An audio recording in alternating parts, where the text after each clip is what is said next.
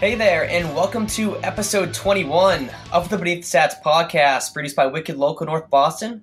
I'm your host, Robby McKittrick. Joining me today is Sports Illustrated staff writer Jacob Feldman. Jacob, thanks so much for joining me. Of course, good to talk to you. Now, for those who don't know, Jacob focuses on the intersection of sports, media, and the internet for Sports Illustrated, and he's also the producer of the SundayLongRead.com. Now, Jacob, you're clearly a very successful sports journalist at a young age. I know you graduated from Harvard. When did you know you wanted to go into sports journalism? That's a great question. I always liked the act of journalism. Going back to I would print out in our paper in our sunroom a neighborhood newsletter that would deliver to neighbors, about 40 neighbors, going back 5th, 6th grade. So writing and writing about the people around me is always something that I was fascinated in. Actually, I thought I wanted to be more of a news reporter when I went to Harvard, and started that way at the school paper, but drifted towards sports just because it's what I knew, it's what I felt like I had some expertise in, could offer something a little different. And so since then, it's always been kind of trying to find, that balance between stuff that matters in sports and stuff that I know about and stuff that interests me and other people. And so it's been a fun ride. And what is it about writing that attracted you to it? Is it being able to do a long-form story, share your ideas in a certain way? What was it about journalism and writing specifically that attracted you to it at a young age or even now? Yeah, I could guess 1,000 different things. I think for me, what I love most about this profession, about my job, is the ability to kind of go in every day in the morning and accept that I don't know everything, that I get to be the one to ask questions. I get to be the one to say, I don't understand this. I get to be the one to say, oh, this is interesting. Let me find out, why this is happening or why this isn't happening or how this happened. Just to get to go in and have people pick up the phone when I want to ask them a question is, from my understanding, a pretty rare thing and something I'm very grateful to be able to do. And I know you've had a lot of experience. You're interns at a bunch of different places. You did a bunch of different things at Harvard. How did you ultimately wind up at Sports Illustrated? I know you did some stuff for the Globe as well. And did you always want to work there? So there's a couple questions there. I grew up in Winston-Salem, North Carolina. It's a town of about 200,000 people. And so we had a newspaper, the Winston-Salem Journal. So I always thought of myself, looking forward as someone who would be in the newspaper business. So I got an internship at the Charlotte Observer. First, I freelanced for the Winston-Salem Journal. I wrote about mosquito protection techniques. I wrote about a local skateboarder. I did it all. And then I got an internship at the Charlotte Observer. From there, I got an internship at Miami Herald. And I covered high school sports for the Boston Globe, and then interned at the Washington Post. So, pretty much every major metropolitan newspaper outside of New York on the East Coast, I spent some time at, save Atlanta, I guess. But yes, so during that time, I really thought newspapers was going to be where I would end up. But then I got connected with John Wertheim, who's one of the best writers at Sports Illustrated, one of the best writers, been doing it a long time.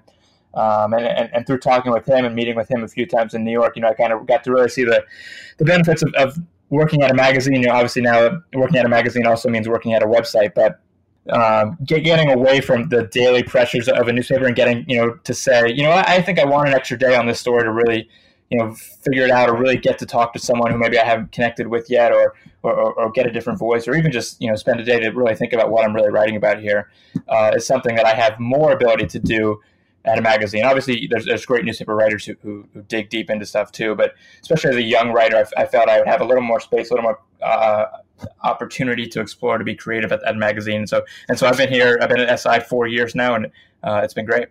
And is really digging into a story taking a little bit more time? Is that the thing that you really enjoy about working at Sports Illustrated, or what other aspects of the job at SI do you really enjoy? Yeah, I mean, the people are great. I mean, that's obviously going to be the number one factor when you're deciding where to work is who you're going to be working with. And so, the thing I love about people at Sports Illustrated is I think they take the art and the craft of sports writing very seriously. It's not just reporting on the news, and it's not just about getting the scores in the paper. It's really, at its most pretentious, it's high-minded and it's literary. So that's kind of the part about it. People appreciate good writing. People appreciate good stories. And, whether you're the baseball writer or the football editor, everyone kind of has that shared appreciation. And so that, I think, is what really creates the great workplace dynamic, because it's interesting in journalism, you don't end up working with your colleagues a ton, because you kind of end up on your specific beat, your specific topic, specific sport in this case. And so you kind of work in that world a little bit. But, that shared interest kind of allows for interesting discussions and inspiration, and you get to learn every day from these excellent writers. So that's definitely the best part of it. And I wanted to dig in a little bit about what you have wrote about and the sports media field as a whole, because it does seem like you write on a variety of different topics, but usually the intersection, as I said in the beginning, of sports media, the internet, and business a little bit. You've wrote about the upcoming NBA schedule, the London baseball broadcast, Bob Lee's retirement. What do you make of the sports media industry as a whole? Because for anyone who knows in the industry, whether it's me working at a newspaper, you working at SI, someone working at a sports media company, the media industry is changing. What do you make of it all for someone who's working in it right now? Well, yeah, that's what makes it so interesting. Right. So, I spent more time covering the NFL before moving to this topic about a year ago. And it's really a chance for me, like we were saying before, as a consumer, to say, I don't really understand what's going on here. Why? For me, I looked at it a year ago as, we have these, however many you want to say, 5 big tech companies: Apple, Google, Amazon, Netflix, Facebook. You can quibble on the margins there, but and they've changed pretty much everything about our daily lives, right? They've changed the way, I'm talking to you right now, if something wouldn't be possible. They changed the way we shop. They changed the way we eat. They changed the type of shows we're watching increasingly. They changed the way we date. They changed literally almost everything about your daily life, except when you sit down on your same couch and turn on your same TV and turn to the same channel and watch the same sporting events the same way your father did. And so that was, a year ago, what just didn't make sense to me. So that's what I got into it. And as I've explored that over the last year, you find, that simple or straightforward or small question, really touches on 1,000 different things, from, the way we write about sports, this kind of journalism angle, to the way we watch it, to the way these leagues are thinking about staying competitive in this increasingly complicated media environment full of Snapchat and Instagram and all these other demands on especially young people's attention.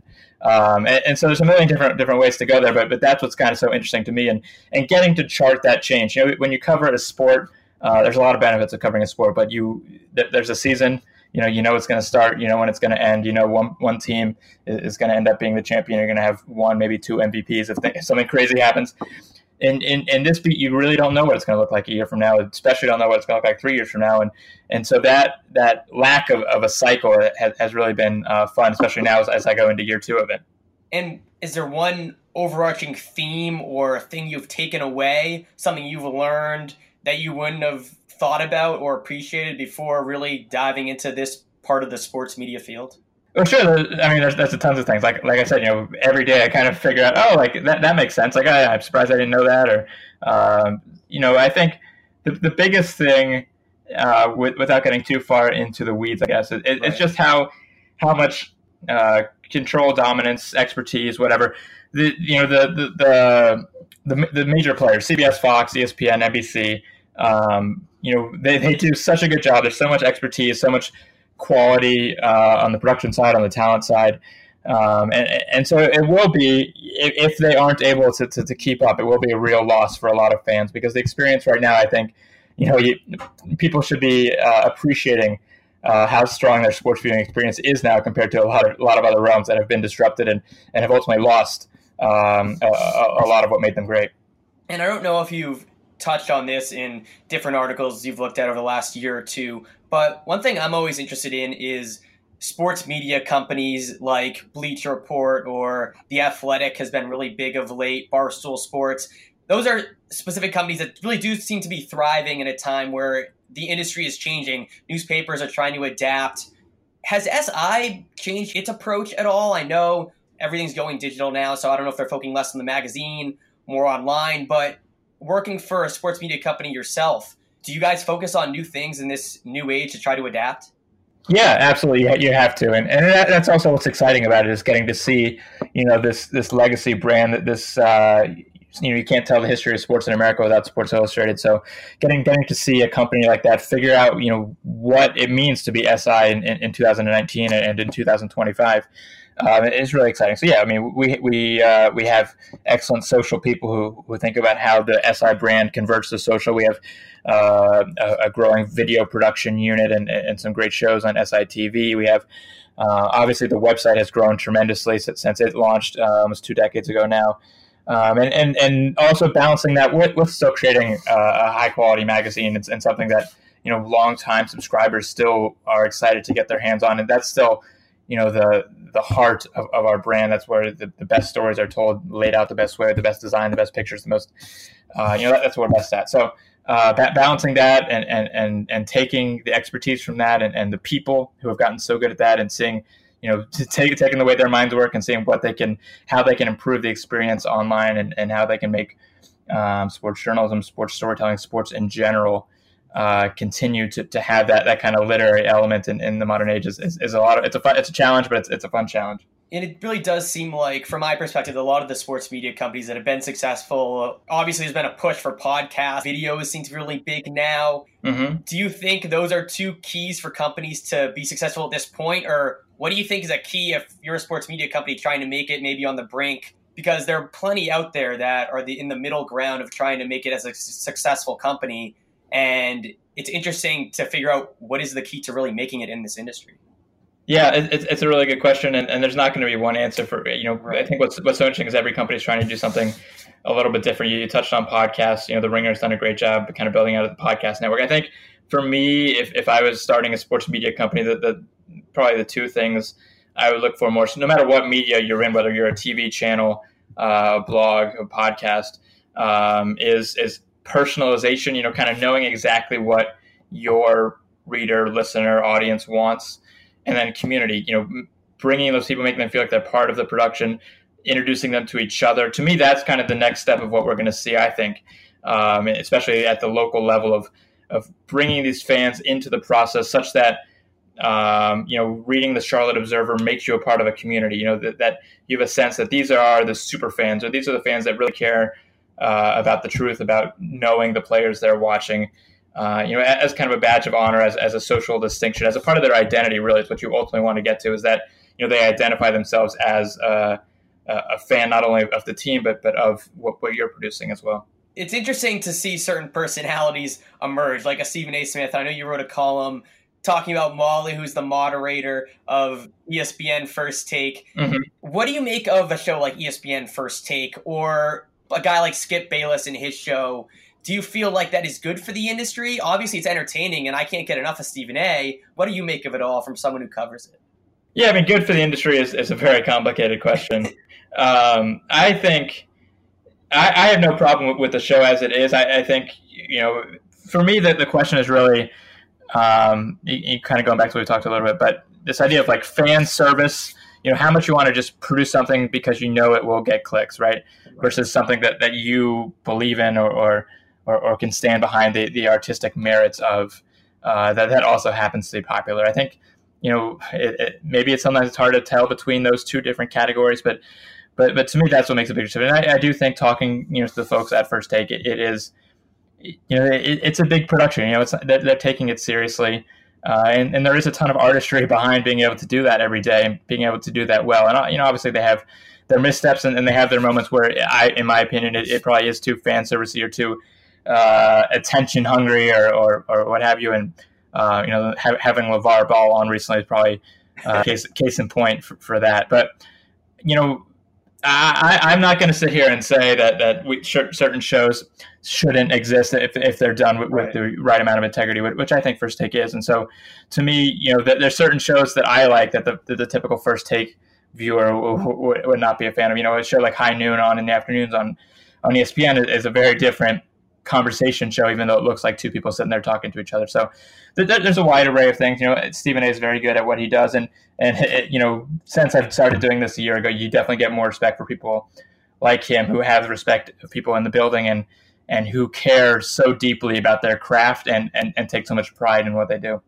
Yeah, my take on the whole thing, if you can back up an argument and you're a good arguer, I always respect that. So although it can seem like theatrics and theatrical sometimes, and do they even believe what they're saying half the time, I don't know. But I do respect that they can make a good argument and back it up with facts. Yeah, I mean theatrical. I have no problem with theatrical. You know, I think maybe we should have more theatrical. I don't know. You know, I think to me theatrical is just not boring. You know what I mean? Like that's true. I have no problem. I have no problem with as long as you're. I mean the parts where you have a problem is where it becomes disrespectful, right? Like where you're going over the top and you're disrespecting somebody and just for the sake of being theatrical. So, you know, why shouldn't there be a scripted sports show? Like I wouldn't have a problem with going full theater, right? As long as it's kind of respectful and it moves the conversation forward in some sort of way. So I don't know. I guess that's where I would stand on that. I don't know if theatrical is the right word because it's obviously entertaining. I think people's problem with it is probably the disingenuousness of it. If someone goes on some massive rant, it doesn't feel like they really feel it, but it's entertaining. I think that's where some people, and I'm not even saying myself, but where some people could push back and think it feels disingenuous or not authentic, and for that reason I have a problem with it. Yeah, well, I mean, I'd have to sit those people down and tell them that most of TV is not. Most of TV is disingenuous, right? I mean, these people are sitting at a desk that no one actually uses as a desk. They're looking at a camera. They're reading lines off a teleprompter. You know, I think maybe it's more brazenly disingenuous at times. But I mean, this is TV. I mean, people like to say, you know, that they talk the same way on air as they do off air, and some people maybe get closer to that than others. But at some point, you're making TV. So to tell me that it comes off as disingenuous feels like maybe you're not understanding the point of it. No, it's a good point, and I think everyone needs to recognize that it is TV, and it's supposed to be entertaining, which it is. I do want to wrap it up here with a few more questions for you, and then I'll let you go. Yeah. To bring it back to the individual of certain people, like myself, really anyone who's really trying to make it into the sports media industry, what has been a key for you, and what advice would you have for people trying to make it? That's a good question. I mean, key for I think the key to my success, of whatever small amount I've had, is just the persistence factor of just you know, making a connection and turning it into whatever you can and jumping from there to there and you know, accepting that when you're in your 20s or your teens that you're not going to be as good as you will be in your 30s, but that's not a reason not to write and not to get your name out there. And you know, I've probably been more afraid of making mistakes than I should have been. You know, I think if you're capable of jumping in fearlessly and knowing you're going to make mistakes, that will benefit you in the long run. And in terms of advice, I mean, the biggest advice, and you know, I'm sure this is common, but just to have an expertise and angle, something that the people come to you for, that you're part of the discussion, as small as it is. You know, we just hired a great writer, Paul Lucas, who focuses on uniforms and design and aesthetics. And you know, talking to him, that's something that people, you know, laughed at him back when he first started that, and you know, no one's going to want to read that. That's so boring, whatever.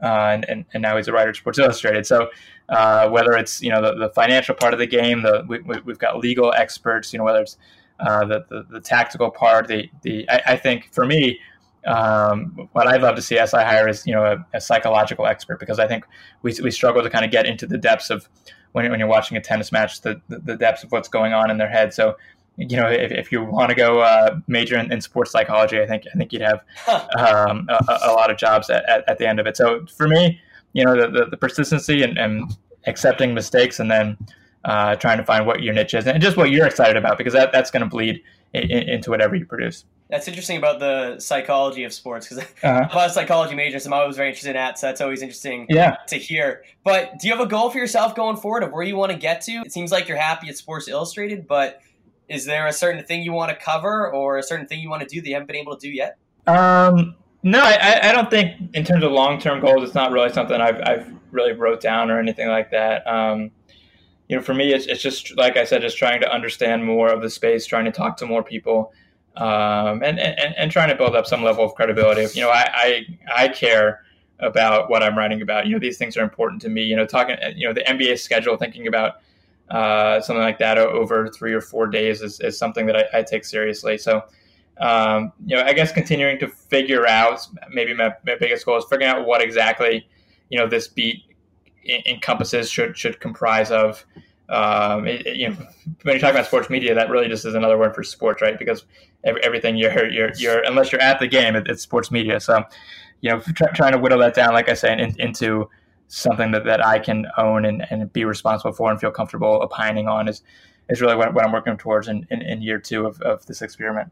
Well, thanks so much for joining me, Jacob. Is there anything you want people to know about that I didn't ask about? People can follow you on Twitter at Jacob Feldman 4. You can read your work online at sportsillustrated.com. Is there anything else you want people to know? No, that's it. You mentioned the Sunday Long Read podcast. I encourage people to check that out, sundaylongread.com. And otherwise, it's been fun chatting with you, and best of luck. All right, well, thanks so much for joining me, Jacob. I really appreciate it. Of course. Talk soon. Thanks so much to Jacob Feldman for joining the podcast. Graduating from Harvard, he's clearly a very intelligent guy, and it was great to hear his perspective on the sports media field because he writes about that stuff on a day-to-day basis. He was really a good guy to talk to about the field and his thoughts on how certain companies are making it and where he thinks the field is going. But I do want to transition and talk about the Red Sox again. As I said, I want to focus on baseball. Ideally, the rest of the podcast coming up here as we get into September. And I talked about it on the podcast last week, and I'm recording this on a Tuesday morning, and the Red Sox had a big win, huge win last night against the Rays, and they're now tied with the Rays in the loss column. They're 2 games back in the wild card from Oakland, and then the Indians are leading the way for the top wild card spot. But I talked about it on the podcast last week, and I really want to emphasize this point again in the podcast this week because I'm still hearing some of the same things. Now, not everyone's saying this, so this is not a narrative that everyone's talking about in Boston. It's just something I've been hearing on sports radio stations, and some people are suggesting this team should be sellers at the deadline. And the deadline is coming, I believe it's on July 31st. And even if people are saying they shouldn't be sellers right now, they're saying that this week is going to determine whether they are going to be sellers, which I think is so ridiculous. And after the win last night, it really shows why you cannot give up on this team. Now, I don't know if anyone is giving up on this team, but there's been a variety of comments, whether it's by writers in the Globe, Pete Abraham, or a bunch of different guys when we talk about trading certain players at the trade deadline. And to me, I just think it's so ridiculous when I look at the roster of this Red Sox team. Now, this Red Sox team is on pace for 88 wins, which isn't great. We know they're better than that. Last year they had 108. They're not 108 good, and no one is 108 good. Last year they had a perfect season. However, they can be somewhere in between. And clearly last year was not a fluke. The talent was too good.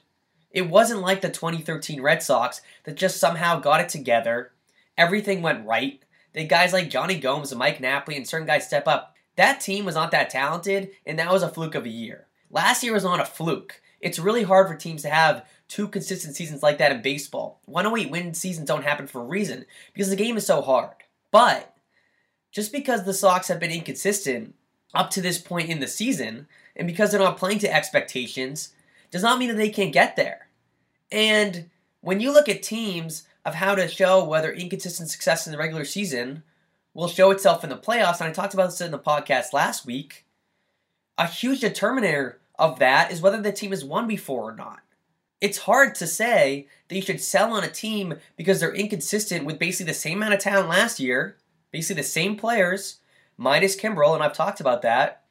But it's basically the same team minus Kimbrel. They're underperforming, but they won it all last year. So you're going to give up on the team and sell, trade guys at the deadline? Or if they don't perform well this week, but they had a big win last night, and I'm not saying this week is not important for this team. It's clearly important. They're playing the Rays, and they're going to play the Yankees. There aren't a ton of games left, so I get how these games are important. But to say these bold statements like they need to sweep or they need to go 10-4 in their next 14 games is not true. We get to a couple weeks left in the season, all right, then we talk. But again, they're tied with the Rays now in the loss column for the wild card. Oakland is 2 games up for them in the loss column. Those are the 2 teams that are in front of them. Is anyone scared of either of those 2 teams? I don't think so. When you look at the talent, I'm not going to pretend like I know the Rays or the Indians or Oakland in and out, because I'm not watching baseball. No one's watching baseball. But when you look at the Red Sox talent, and you look at what they can do in the playoffs if they get there, and they're so close to getting there, that to sell to me is so beyond absurd. And I know, and I talked about it on the last podcast, they're inconsistent teams that don't play up to expectations, and they don't perform as well as we think they did. Just look at the Celtics. I said it last podcast, and I'll say it again. The Celtics are the prime example of a team that had so much talent, had huge expectations, underperformed in the regular season, and it showed because they weren't a team in the playoffs. I just don't feel the same way about this team. Yes, the spark isn't there right now. However, it doesn't mean the spark can't come back. And we've seen glimpses of it. And baseball's a hard game to win consistently. And Rodriguez has been pretty solid. Another big start last night for the win. Price has been up and down, but Price's numbers have been great. We need better pitching from Sale. We need better pitching from Porcello. But when I sum all this up, and I said it last week and I'll say it again, I feel good about the team. Just get us to the wild card and then see what they can do in the playoffs. It's the exact same roster, minus Kimbrel. And they didn't use Kimbrel in the playoffs. He was worse for them in the playoffs. I don't know Joe Kelly. Joe Kelly was great in the playoffs, but he didn't do anything for you in the regular season. So if they get a closer at the trade deadline, Eovaldi, I know he was terrible in the ninth, but if Eovaldi pitches well in the back of the pen, those are two problems that solves what you had last year, and it's the same team. Xander's playing unbelievable baseball. He's emerging as a leader for this team. Benintendi had a good night last night. Devers is unbelievable right now. Mookie and JD, they're going to be there. They're both hitting now 285. They're putting up decent numbers. They're going to hit better. So don't give up on this team. Don't make bold statements that this week is necessary for them to get to the playoffs or else they're out of it or they should sell the deadline, which to me is so ridiculous because when you look at the talent and when you look at teams that are inconsistent and you're concerned about those teams in the playoffs, those are teams that have not won. This team won last year, has basically the same team, and if they get it together, they beat out Oakland and Tampa, which why can't they do that? They're only a couple games back. And you see what happens in the wild card and see what happens in the playoffs. But absolutely buy in on this team. They showed it last year, and they should show it again this year. If you enjoyed this podcast, please make sure to check out my other episodes on the Wicked Local North of Boston website or on my social media accounts. You can also follow me on Twitter and Instagram at Robby McKittrick for the latest podcast information. Thanks so much for listening.